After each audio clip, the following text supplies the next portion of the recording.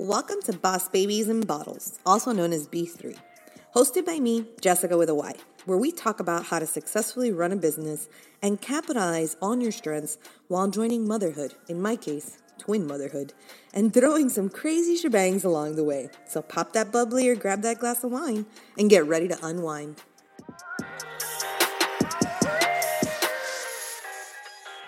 Hey ladies, welcome back to today's episode on Boss Babies in Bottles. Today I have a special guest, my husband, David. He's here with me today. You want to say hi to all the ladies? Hello, hello. So today we're actually going to be talking about the birth story of our twins, which is kind of crazy because it was quite a whirlwind, I would definitely say. I thought it was rather a breeze. Yeah, a breeze. A breeze for you because you didn't give birth to two kids. All right, so we basically, we were supposed to go in on a Wednesday, wasn't it? It was a Wednesday, yep. Yeah. So we decided that we were going to do dinner on Monday night with some friends. Mm-hmm. And we were like, okay, this will be our last dinner. The night before, we're going to kind of just chill, just the two of us. And if you know us, then you know that there's always people at our house. Always, always, always. Always. So Monday we did this dinner. We're like, all right, great. Tuesday's going to be calm before we go in because we had to go in at like 5:30 in the morning, and Jess had a schedule that on Tuesday we had to be in bed by like 6 p.m. so we can rest enough. It was not 6 p.m. But I definitely did want to get my rest, my mental rest, more than anything, prior to doing this. But then, of course, Tuesday comes around, and we have a house full of people. Yep. My sister's here, mom's here. Who else was here? Karina, my best friend, was here. There's about 15 people here. No, it was not 15. It was like a mini party. Like 5-6 people here, yeah. And then everyone's like, of course it would be your house to have this many people here the day before. And I'm doing my hair, taking pictures, and my mom's just looking at me like a crazy person as to why I do these things. But basically, everyone's here. I'm like trying to get people out. I really am. And it's at 9 p.m. and we get a call that says to not go in at 5 a.m. because they were full. The hospital called us. And I was so upset. I was like, what do you mean I can't go in at the time? Like my brain was already kind of set on like going in at the ass crack of dawn, that I don't think that I was like mentally prepared for her to be like, well, I'll just call you and let you know when to go in. And I didn't take it as, well, at least I can sleep the morning. Like, no. I looked at David and I was like, we're going to wake up and we're going to go anyways. And I was like, all right, well, if they're not going to take you and you're just going to sit in the waiting room, at least let's hang out and sleep for an extra couple hours since we probably won't sleep for a long time. Yeah, which of course we didn't. So either way, I think we woke up the next day at like 6. Mm-hmm. So, okay, we would have had to have been at the hospital at 5. We didn't wake up till 6. It wasn't terrible. We did better. Probably got the extra couple hours. Yeah, 2.5, maybe 3 hours of sleep. Could have been another 4 or 5. But it could have been, but I chose not to. What can we do? All right, so we wake up anyways. We get ready. We pack everything into the car. And literally right before we go to leave the house, I get a call from the hospital that's like, hey, we're ready for you. And I was like, fantastic. I'll be there in 5 minutes. And we were. We literally we live around the corner from the hospital, so it was great. So we got there at about like 8:30 in the morning. And then as soon as you walk into the hospital, they're checking temperatures, asking you all the crazy COVID questions. And so before we even did that, though, David left me outside of the hospital with all of our stuff. Now, they told us... All of our stuff, yes. Because they told us that we had to go into the hospital. And you're not allowed to exit the hospital until you exit with your children. And you could be there for 3, 4, 5 days. You have no idea. And yeah, you have no idea. Not even to go get food or anything. So... Of course, that meant that my lovely wife had to pack 17 bags worth of stuff, like 2 bags per kid, and then 3 for her. You know, a toiletry bag for me. That's all I got, and then you whatever did not else. Just get a toiletry bag. You had a whole luggage bag to yourself. But yes, each of the kids had their own bag. I had like 2 or 3. I had my breastfeeding bag, and I had my personal bag. Then I had the kids' bags, and we had your bag. I think that was fine. And we also had pillows because they told us to take pillows. They told us to take toilet paper, but not toilet paper because of COVID. Toilet paper because they said that the hospital toilet paper sucks. I don't even know what nurse told me that. This is how many people we asked questions. Well, I asked questions. Bathroom towels, shower towels. Yes, we took towels. We took the pillows, which I'm glad we did in the end. We were moving in there, basically. Yes, we moved in like if it was like an Airbnb almost. Mm-hmm. That's exactly what it was. Yeah, and not even because you don't even take half that stuff to an Airbnb. But yeah, it was pretty crazy. So he leaves me right outside the doors of the hospital with all this stuff, pregnant as hell. And somebody from the hospital comes outside and Well, I tells left me... it because valet parking was closed. Yes, So, valet parking gotta was clear that closed. up. He had to go We park never the left car. you there. Yes, I should clarify that. No, he did not. Clarification, disclaimer. He did not just leave me in front of the hospital to give birth. He went to go park the car in the garage. But he left me there with all the stuff because it was far away. So he wouldn't have to walk with all that stuff. So someone from the hospital comes from the inside out to me and is like, "Are you giving birth today?" And I was like, "Yeah, I'm just waiting for my husband." They're like, "No, you come in here. We're going to get you a wheelchair. You're going to be fine." And they take me into the AC. It was hot, right? Yeah, it was June. It was hot. Yeah, South we were Florida. hot. I was hot. And so they take me inside. And then they leave all of our stuff outside. And I'm like freaking out. I called David and I'm like, "Hey, all of our personal belongings are outside. Like, where are you?" He's like, "I'm walking back, I swear." So he gets there. He brings all of our stuff in. It took you like 2 or 3 trips to bring it all in. Easy. With all 17 bags we had.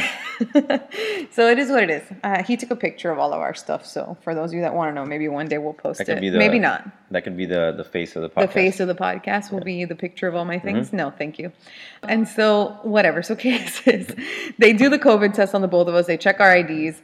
I'm in a wheelchair, and this amazingly older lady is helping us. She's a volunteer. Yes, one of the volunteers. She's like, "Oh, I'll help you go upstairs." And we're like, "Okay, great," because obviously we have 17 bags. So we get to the elevator, though, and there's a big sign that says only 2 people per elevator. And obviously, we're 3 at this point. It's Dave and myself and the lady, the lady's helping us.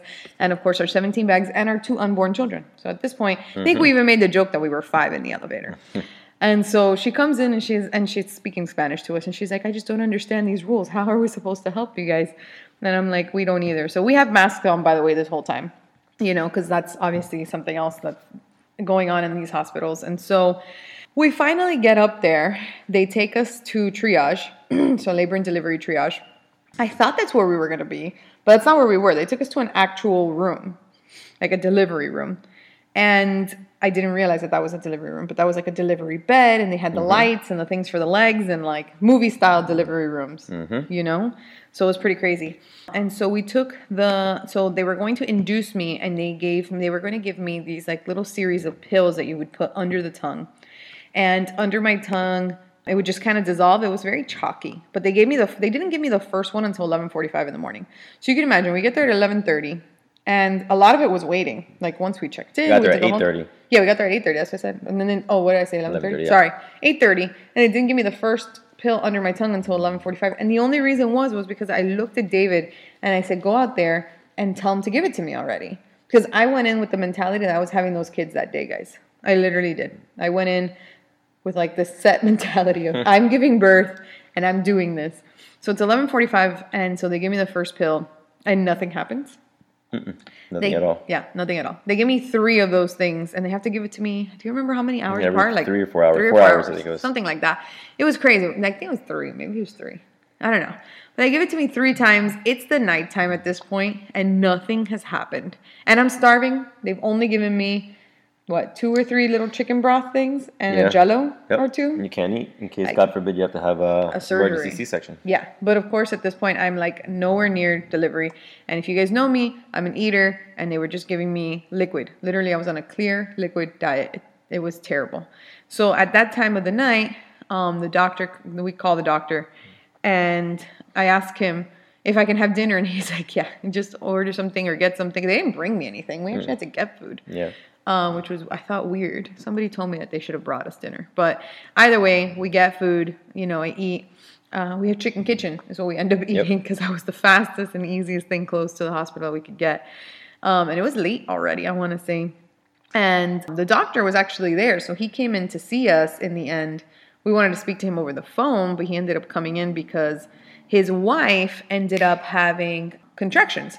She was actually pregnant with their 5th kid. And she was supposed to be induced on Saturday. And she was giving birth that day. She was induced on Saturday because she was going to be 41 weeks. Correct. So she was already a few past. days early, yep. Yeah. So it was, not early. It was helpful having the doctor there. Yeah, it was super great. He was there. He came in and we spoke to us and he's like, "Yeah, have dinner. It'll be fine." And he had just left us a few hours prior, right? And he had told us that he was going to dinner. We went from dinner back to the hospital because his wife was going to go into labor. Yeah, they went to dinner and she was feeling bad. And so they came back and she gave birth, guys, in 3 hours. So that same night, She's a professional. she was a professional. This is their 5th kid. And of course, we're still there. Nowhere near giving birth, by the way. So then they put me on Pitocin through the night, and I start getting contractions. And that was obviously the most painful part of the whole thing because the pain had started coming, but it was very sporadic, and it wasn't, there was no time to it. It would just come and go and come and go and come and go. So as I told you guys, I kind of went in with the mentality of I'm having these kids tonight. At this point, it's nighttime. So I know I'm not having them at that night at this point, obviously. But I'm still trying to do things to induce labor. So like they brought me like the big bounce balls. What are those balls called? Yeah, these are my gyms. I'm not Yeah, sure. those big bouncy balls. The ones that people like sit on. I don't know. Everybody knows what those labor balls are. So I'm like bouncing on that. I'm like doing squats. I'm like stretching. I have this big belly, and I'm just like doing all these exercises I was freaking out every single time she did one of those. Like I was like, wait, I'm here to catch the kid in case he slips out. And no kid ever slipped out, sadly. I would have liked that, actually. I probably would have, because I really wanted to do this. So I'm on this bouncy ball, and I'm trying to do all these things. And then eventually I get tired, and I'm going through contractions, but I end up falling asleep on the bounce ball. So I push, those hospital tables, the ones that roll. I ended up pushing that against the bed so it wouldn't roll. And I slept on the bounce ball with like leaning on, like if it was a desk, I used the table as a desk, and I just kind of leaned on it while sitting on the bounce ball. That's how I slept that night. I mean, God knows how much we actually slept. No, like an hour here, hour there. I mean, they checking on you every. Right? Yeah, of course. And there's always people often. coming in. And you slept on the couch, which looked very comfortable, actually. It was pretty comfortable, actually. I wanted to take it home afterwards. Yeah. And so it's funny because in the labor room, the bed sucked. The couch was great. And then in our not a recovery room, our actual hospital room after we gave birth, it was opposite. My bed was great. Your couch was terrible. Yeah, the couch was horrible. Horrible. Jeez. But I was going to sleep standing up. he would have. And we were there for 4 nights, so you slept there for a while. So I slept on that bouncy ball, which was crazy. And then we're both sleeping. It was about 6-ish in the morning. And all of a sudden, I wake up David, and I'm like, babe, my water just broke. I think I'm peeing my pants. And he's like, how do you know your water broke? I'm like, well, it's either that my water broke or I'm literally just peeing in my pants and I can't hold it. And it was like 6:30 in the morning. And by pants, I mean my hospital gown because I really had no pants on. And I'm literally walking to the bathroom as I am literally leaking. And I can't hold it no matter what I do, which sounds terrible, but I'm literally like just running over to the bathroom. And it's like a steady stream. It wasn't even like the movies. No, it wasn't like the movies, and I was like, this is not very adult of you to pee in your pants. I had a feeling that was my water breaking because I had no idea what that felt like, but that's pretty much what it felt like, I guess, ish. So the nurse comes in. Obviously, there's a lot of commotion at 6-something in the morning in my room, and I'm starting to get like much heavier contractions. They're spiking up the Pitocin every once in a while. I think it was every hour they could lift it. I think it was every hour that they could bring it up because they have to bring it up slowly. They can't just put you on it hardcore. And so they're checking me to see if I'm dilated, and I'm not. And that was probably the most frustrating part. So then they upped to the Pitocin again, and finally I got up to 3 centimeters dilated from one turn to another. So we got super excited there. Because that was quick. Because it was quick. Yeah, it was like from one hour to the next. And then the following time, I think the most I ever dilated was 4 centimeters. I didn't even get past that. Nope. But they did have to stop my Pitocin twice because Alejandro was having a reaction to the Pitocin. Yeah, his heartbeat was, I guess, increasing. Increasing, yeah. So he was having a negative reaction. It was causing too much stress on him, the Pitocin, the putting me in labor. So the first time they did it, I don't think even you or I quite understood what happened. They came in, they told us something, that he was having a reaction. They turned off the Pitocin, and then we were like, okay, what happened? Then we started asking more questions, and they're like, but we're going to try it again. And then, so we did it again, and then the Pitocin, again, they can only bring up every hour. So it was a super slow process to get me back to where I was. Correct. And again, I'm having contractions all this time. So finally, they're like, well, let's give her the epidural. So she can either have the epidural now, or she can wait a little bit longer, but we don't know because of all the reactions. So we get the epidural, and then they tell us that even if I had to go in for a C-section, that they could use the epidural line instead of doing another line for the C-section. So we're like, okay, so it's going to be dual function here. So I get it. It's actually not that bad. At least my anesthesiologist was. She was great, though. She was great. Yeah. Wendy, bless your soul, from Memorial West. She was awesome. She had me sit there. Because the water had broken on Ariela and not Alejandro, my hips were not aligned because I didn't have the same liquid on one side as the other. But she was still able to get that epidural in exactly where it was supposed to. It did not hurt. At least I don't remember it hurting at all. But again, you're in contraction, so what hurts more, the epidural line or the contractions? I guess you have to pick. So basically, we get that in, and then Alejandro has the reaction to the Pitocin again. I really thought with the epidural, I remember even having a reaction to it and looking at David and telling him that something wasn't right because I wasn't feeling well. I don't take medications, so I really thought I was on cloud 9 with that epidural. It was the weirdest thing I had ever felt because you don't feel anything. You're awake, you're there, but you don't feel anything. You feel like you're floating. And coming from someone who's never done any kind of sort of anything in her life, it's like, it was just such the weirdest feeling to get an epidural. And I had heard that before, but having felt it was very different. I was actually very scared. And I remember telling the nurse and telling David, and the anesthesiologist came back in and she's like, that's normal. Yeah. And I'm like, it doesn't feel normal. So it was really crazy. But once Alejandro had the second reaction to the Pitocin and I was dilated the 4 centimeters and we had stayed there, the doctor came in and checked me and had told us that Ariela, our daughter, which was baby A, had kind of shifted a tad and she wasn't 100% centered because, again, her water was broken but not his. So he must have just bumped her a tad or something around those lines. So now she wasn't 100% centered, and it was about 5 o'clock the next day, guys. So you have to imagine we've been here a day and a half and we were both exhausted by this point in time, having gone through God knows how many nurses, drugs, time, no sleep. I mean, we're just here. And then the shift of the nurses would end at 7 p.m. So at this point, I feel like we had to make a decision as to which route we wanted to take. Yeah, it was a pretty easy decision, though. I mean, once the Ariela wasn't necessarily in the canal the way she should have been, and Alejandro started having reactions to the Pitocin, we spoke to the doctor, and it was basically, risk reward, right? Do we risk continuing to go the way we're going and everything happening perfectly okay, or do we not risk that and have a C-section and almost for certain guarantee that they'll be fine, rather than something happening, or rather than an emergency C-section? That's the one thing that I kept saying. I do not want my wife to go through an emergency C-section. Whatever direction we go with, I want it to be planned and so forth. So up at this point, I'm in 30-ish hours of labor.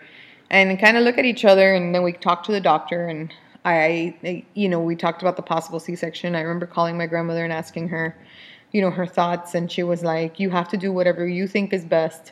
And my gut just kept telling me, go with a C-section. Like, your son's having issues. Like, this isn't worth it. You're not proving to anybody about doing it naturally. It just is what it is. Like, you know what I mean? I carried twins, 38 weeks, full term. I mean, that's the best that I could have done. My body did a great job. And so we spoke to each other and we kind of decided that that's what we were going to do. And so then the madness began, guys. Like, that was literally madness. It was insane. From the moment that decision was made, I said, well, how long do we have for this to begin? Doctor was like, well, in about 15 minutes. So I said, okay, fine. We have a bunch of stuff there, all our bags, of course. And then the nurse comes in and says, well, you have to take all your bags out and organize it and put it on this cart because you may or may not come back to this room. I'm like, okay, well, we've kind of unpacked some things, and it's been kind of crazy in here, a day and a half. Nevertheless, have to play Bellman and Tetris and organize these things into a tiny cart. All the while, bags. All the while, there's it seemed like 10 nurses, I kid you not, walking in, lights everywhere. It looked like out of a movie, getting Jess prepared. All right, I'm going to put this line here, this there. We're going to change you here, and then we're going to roll you into the OR. And I'm just like, what in the world's going on here while I'm trying to pack our bags onto a cart? Yeah, it was absolutely insane. We went from the doctor and one nurse in our room to like a gazillion people. Like 10 people, room. Yeah. It was crazy. And then all of a sudden, poor David's like packing our bags, getting everything organized. I'm pretty sure they were doing things to me, like checking all your vitals. Yeah, exactly. They were just checking me, getting me ready, everything. And then it was time to go. It was time to go in no time. you know? And I remember looking at the nurse that we had that day, remember? And I was like, you're going to be there, right? Yeah, she was super sweet. We wanted to make sure she was part of it. So that's another reason why when Jess wanted to make the decision and we decided to do it, we did it before her shift ended. Yeah, so we did this all before the 7 o'clock shift, which is what, you know, what I had wanted. I wanted to make sure that we didn't have, you know, any other nurse or random person come in, but the person we had been dealing with, you know, all day. So they start to rush us out at this point, which was pretty crazy, but we had to wear masks in the OR and everything. So towards the OR and in the OR. So David, I had signed him up for a daddy boot camp class. Where I learned a lot. Where he learned a lot. Prior to the delivery of these kids, prior to COVID, so this was all pretty early, which he was yelling at me for having to do it so early. But now you're glad you did because we didn't get to do it as of March. It was crazy. We didn't get to do any classes after that. But anyways, so we're getting rushed or whatever. We realized we had forgotten our masks. So David's going and grabbing the masks. And from his daddy boot camp class, they taught him to put Vicks under his nose. Many things. But they did say that if the baby is born natural, you know, if you have a sensitive nose or you're sensitive to certain smells, you may want to put Vicks or something like that, or something minty. That's a Hispanic thing. Yeah. Well, Vicks, I mean, really? It could be anything. So I said, well, yeah, that makes complete sense, right? You don't really know what's going to happen when these little humans just shoot out of there. So anyhow, I brought lavender with me. And so David takes lavender with him everywhere. It helps soothe you. Yes. It helps soothe you. And so I'm like, all right, so she's getting rushed. I'm like, you know, trying to get my surgical outfit thing, look like an astronaut space shuttle thing. And by that, he just means his hospital gown. Like all at the same time as they're trying to wheel her out and they're asking for her mask. She doesn't have her mask. I'm like, wait, here, take my mask. But I had just put lavender in my mask. But I put, you know, a fair amount thinking that by fair amount, he meant he drowned me in lavender. Well, I was thinking this could go on for an hour, right? So, I mean, the lavender wears off and I don't really want to smell anything that I don't want to smell. So I gave her my mask and that was, you know, really nice of me. And all the nurses were like, wow, that's so sweet of you. And then apparently, like, my wife almost had a heart attack from all the lavender. Y'all can't see me. I'm shaking my head right now. He literally drowned me in lavender. As we're going to the OR, they're rolling me to the OR. I feel drugged, by the way. You know, like I'm super out of it. My reaction, I think, to the epidural and the drugs was really intense. So, like, I'm really out of it, but I realize I cannot breathe. And I'm, like, super suffocating. And the nurses are like, oh, my God, he's so sweet. He gave you his mask. And I'm like, no, please listen to me. I'm drowning in lavender. And they're not listening because they think he's so sweet. For putting lavender, that was nice of me. I put lavender in your mask. I know. It was nice, except for it was too much. And I was drowning and I couldn't breathe. So they go, and you put lavender in your mask too. So then I put a bunch of lavender in mine. And then as soon as I put it on, I was like, whoa, this is really strong. I can't even breathe. This is really strong. Yeah, he realized. Thank God. So they got me a new mask, thankfully. And they roll me into the OR, but they tell David to stay outside. Just for a while, I guess. Like 15 minutes until they prepped you and stuff like that. Yeah, until you're ready. Which I didn't understand what that meant, which we'll talk about in a second. So I'm in there, and I'm laying there, and it's exactly what you see in the movie. It's a white room, 1,000 people, bright lights. You know, it's exactly what you see. And I'm laying there, and they make you wear your glasses because it's a surgery. I wear contacts. So I'm wearing my glasses, and then I'm fogging myself up between the mask and my glasses. And my epidural lady, my anesthesiologist, Wendy, bless her soul. She goes, oh, I have the same problem. Don't worry, I have a solution. So she gets a piece of duct tape out of I don't know where and tapes my mask onto my nose. It did solve the problem. It was really hard to take that off, but it was fine. So I'm glad that she did it. But basically, I had a piece of duct tape on my nose. It was great. And so I'm laying there and I'm falling asleep. Guys, like I have these drugs in me and I'm out of it and I'm just like, I'm falling asleep. I don't feel a thing. You know, the drugs have me super high at this point. And then I'm like, oh, okay, finally David comes in. And I'm like, oh, this is nice. He's finally here. And I think I'm talking to you. I don't even know what we're talking about. Yeah, you know what's funny? Like, so our doctor, her OB is a super cool guy. You know, not too old, not too young. He gets it. He's, you know, a forward thinker, you know, let the body heal kind of person. Not just, I'm not just going to butcher you up or anything like that. So we're having a conversation while we're both waiting to go inside for about 10 minutes. I mean, this is a guy who we've even talked about hanging out, you know, after this is all over and all that stuff. So all of a sudden he's getting ready to go in. He's washing his hands in front of me. And I'm like, doctor, you know, he has his pocket protector, I guess, you know, has his pens and his notepad. And I'm like, Like the little pocket in his shirt pocket, yeah, has like pens and stuff like that in his shirt pocket, whatever. I thought in his scrubs. In his scrubs, yeah. Yeah. So I'm like, I know you probably know this, but just friendly reminder. I'm like, you have that stuff in your pocket. If you're leaning over to do the surgery, what happens if one of those things like bloop just kind of falls in her stomach, and now we have a problem. And so these are the things that David thinks about. Yeah, liability, right? You have to protect her, whatever. So he was really cool. He laughs it off. He said, "No, don't worry." They basically, I just stick my hands out and they dress me basically right before I actually. I told David this, that the doctors are like what did I tell him? Like movie stars rock stars. Yeah. They like walk in, they dress them, they do everything for them, they sit down, they do their thing, and they leave. They really don't do much. The nurses really do everything. Not that they don't really do much. I should never say that because let me tell you, my surgery went really well, and I do thank my doctor for that. He is Cuban Russian. This man, he looks Russian, speaks Russian, but then he also speaks Spanish really well. Obviously, he speaks Cuban. He grew up in Cuba, and then has been here and did all his doctor stuff here, which was crazy, all his schooling. So David comes in at this point, and I think we're talking, and then all of a sudden comes the cry. Like that was it. It was like what?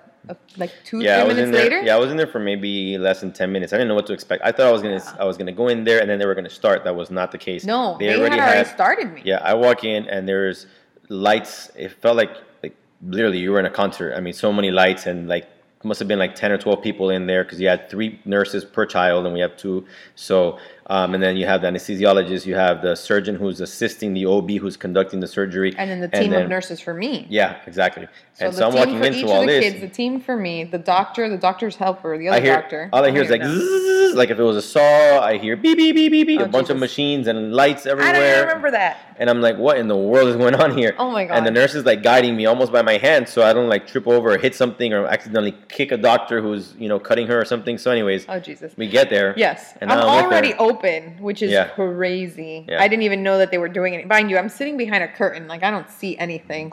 Thank God I didn't have to see it.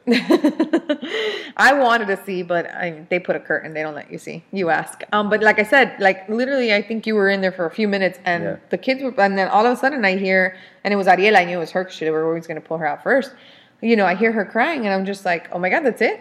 They already cut me open. They did all that stuff, and I was like, they must have started before. All these thoughts are going through my head as like the kids coming out, and I was very out of it again because of these drugs. And the first thing that the nurse does is bring me Ariela to show me her tongue tie, to show me that her tongue is tied to the bottom of her mouth, and she was like, hey, just so you know, she has this.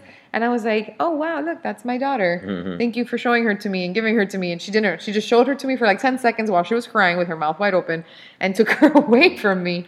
And I was like, okay, that's crazy. And it's crazy how your like fatherly or motherly instincts kick in, because throughout all this, I'm like, all right, yeah, I'm going to be super chill dad, super chill about everything, blah, blah, blah, all good. And all of a sudden you hear the first one and one nurse is carrying the baby. And in my head, I'm like, don't drop her, carry her properly. What's wrong with you?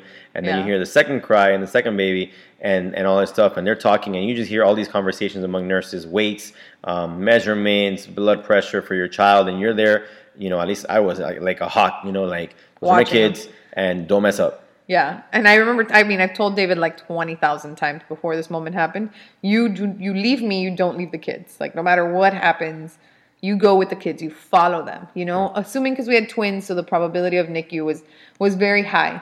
So we knew that. So, like, just going in, like, you're going to follow them, you're going to watch them, and I was so out of it, I don't remember hearing anything about weight or anything. I remember Ariela coming out, I remember the crying, and then I felt like seconds later, Alejandro 30 seconds later.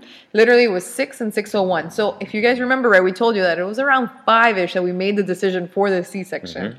And it's already, the kids are born at 6 and 6:01. That's how ridiculously fast all of this was. It was insane.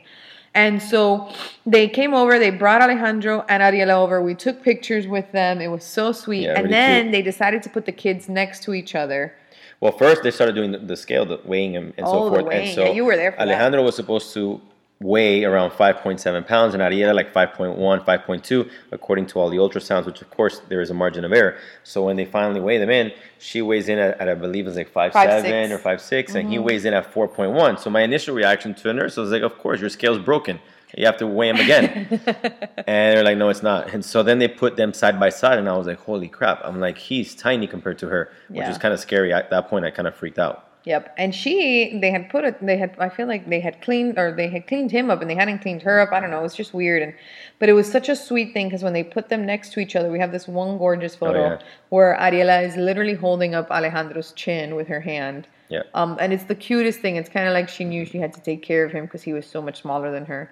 And, we took the photos and then they right away took Alejandro to Yeah, the nurse NICU. came up to me and said, hey, I'm so-and-so, head nurse of the NICU. And as soon as she introduced herself, I knew what was happening, that, Alejandro was too small and they were going to have to take him. So lo and behold, that's exactly what happened. So Yeah. But before that, we did the umbilical cords. We're getting this a little bit backwards. I don't remember what exactly happened. But the umbilical cords, I remember laying there. And again, I'm completely out of it. I don't hear a lot of things. But one of the things I did hear was the nurse saying, she looks at David and she goes, Dad, do you want to cut the umbilical cords? And I was a little iffy on it because I'm not a science person. I'm more of a business guy. And so science kind of freaks me out. Hospitals freak me out. Not a fan of blood. None of that. Anything to do with hospital, blood, doctor, I run the other direction. So I'd even told her, like, would you be upset if I choose not to cut the umbilical cord? It's kind of gross, right? And I would have been upset, yes. So the nurse asks David, and I'm the one that responds first. I'm like, yes, he's gonna cut it. He's gonna cut it right now. And he goes, and he said yes too. So I really can't complain. He said I thought I was gonna say no, but I ended up saying yes because those are our kids. yeah, they're our kids. So anyway, so he cuts the umbilical cord. I cut the umbilical cord. You cut Ariela's first. On Ariela, yeah. And I was like, oh, this was kind of gooey. It was like cutting like a really, really thick rubber band. I was like, kind of gross, but okay, I'm done, whatever. And I didn't think I was gonna have to cut his because I'm like, oh, you do 1, 2, or 100, it's probably the same thing, right? And I kept telling the nurse, I was like, this isn't like the final, right? Like you're giving, like, you have some margin of error, right? Talk about liability, things like that, business, right? So I'm like, if I mess up my cut, my daughter's not going to end up with a messed up belly button or God forbid, something wrong happening. And they're laughing at me in the middle of all this while you hear zzz, beep, beep, beep, beep, beep, beep, et cetera, et cetera.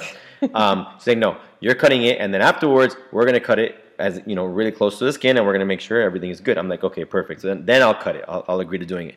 I cut hers, and it was kind of gross, but I did it, and it was whatever. And I'm glad I did it because that's my daughter. And then when it came time to cutting his, I cut it, and that was really gross because a bunch of blood just gushed out everywhere. Like the nurse got it on her gown, I got it on my gown, and I guess they must have clamped it incorrectly. I don't know. There's like 5 of us that had blood from his umbilical cord, and they didn't even cut all the way. And I was like, I felt like saying, I was like, you just finish this. I'm good, I was like, I got enough blood on me. I did it for like one and a half kids. You can just, 1.5 kids. You can finish the rest off for me. How many kids do you have? 1.5. But whatever. I ended up deciding I'll proceed. So I just closed my eyes and hope for the best and hope no more blood got on me and finish the job. Yes, you finished the job. Good job, babe. David comes up to me and he tells me, that Alejandro has to go to the NICU and I looked at him and I was like, it's fine. Yeah, go. You go, And Ariela was with me, during those seconds while he left. She was still bundled up on me. And then they took her away from me because they told me they had to keep running some tests and things like that on her. So now it was so fast. Everyone left. I was literally by myself on the other side of the curtain. And I was super drowsy. I'm like trying to stay up now that all the excitement is gone. And all of a sudden, I hear one of the nurses say, Doctor, where's the other placenta? And in my head, I'm like half asleep, half dreaming. And I'm like, oh, great. They left the other placenta in there. Now they got to cut me back open. Mind you, and my thoughts are that slow. Like, I'm not even thinking fast because I'm so drowsy. I'm like, now they have to cut me open again and take it out. How did they forget the other placenta in there? And I'm like having these thoughts, and the doctor's like, and I hear the doctor say, he's like, no, we didn't leave it in there. Everything's came out. I checked it all myself. And they're like going through it. And then all of a sudden, I hear the doctor, he finally sees the placenta he took out, and he's like, this is 2 placentas. They must have fused during pregnancy. And I'm like, I wanted somebody to like talk to me, and I wanted to be like, can I see? They did not let me see. Well, nobody even talked to me, so I guess it doesn't even matter. It's not like I could even ask. But the doctor surgically cut the placentas and divided them again because we had purchased the Americord for the storage of the placentas as well as the umbilical and all the other fun stuff that comes with babies for the stem cells. So he surgically cut through the placentas and separated them so that we could send them. And so he did a surgery within a surgery, basically, which was nuts. And finally, somebody came to the other side of the curtain and asked me how I was. And I was like, I'm really, really drowsy. And they're like, yeah, that's the drugs. It's okay. We're going to be taking you into the recovery room. And you'll probably be there for about 2 hours. And we're hoping that your husband can meet you there at that time. Which, did you meet me in the recovery room or in our room in the end? No, in the room that we were in right before going to the OR. Exactly. So he came into my original room, which was the recovery room, because they didn't transfer us to our room until 9. So I was in my room again, guys, by 7 p.m. So granted, to following the timeline here, 5:30-ish we made the decision. 6 and 6:01 these kids are born. And I'm in my room, I want to say it was by like 6:45, 6:50. I remember looking at the time, it was before 7 o'clock. And we were in our permanent room by 9 p.m. Mm-hmm. It was insane on how fast everything was. And, with David going into the NICU and Alejandro being, obviously admitted in there, that's going to be a whole other story that we're going to do on the NICU process. And we're so thankful to have our son here home with us, obviously. He was there for 8 days. And we just wanted to go through the whirlwind of giving birth and that craziness of the birth story where I thought I was peeing my pants. But comes to find out, it was just my water breaking. Thanks, ladies, so much for joining on this episode of Boss Babies in Bottles. We will see you guys on the next one. Bye. Have a good one. Bye-bye.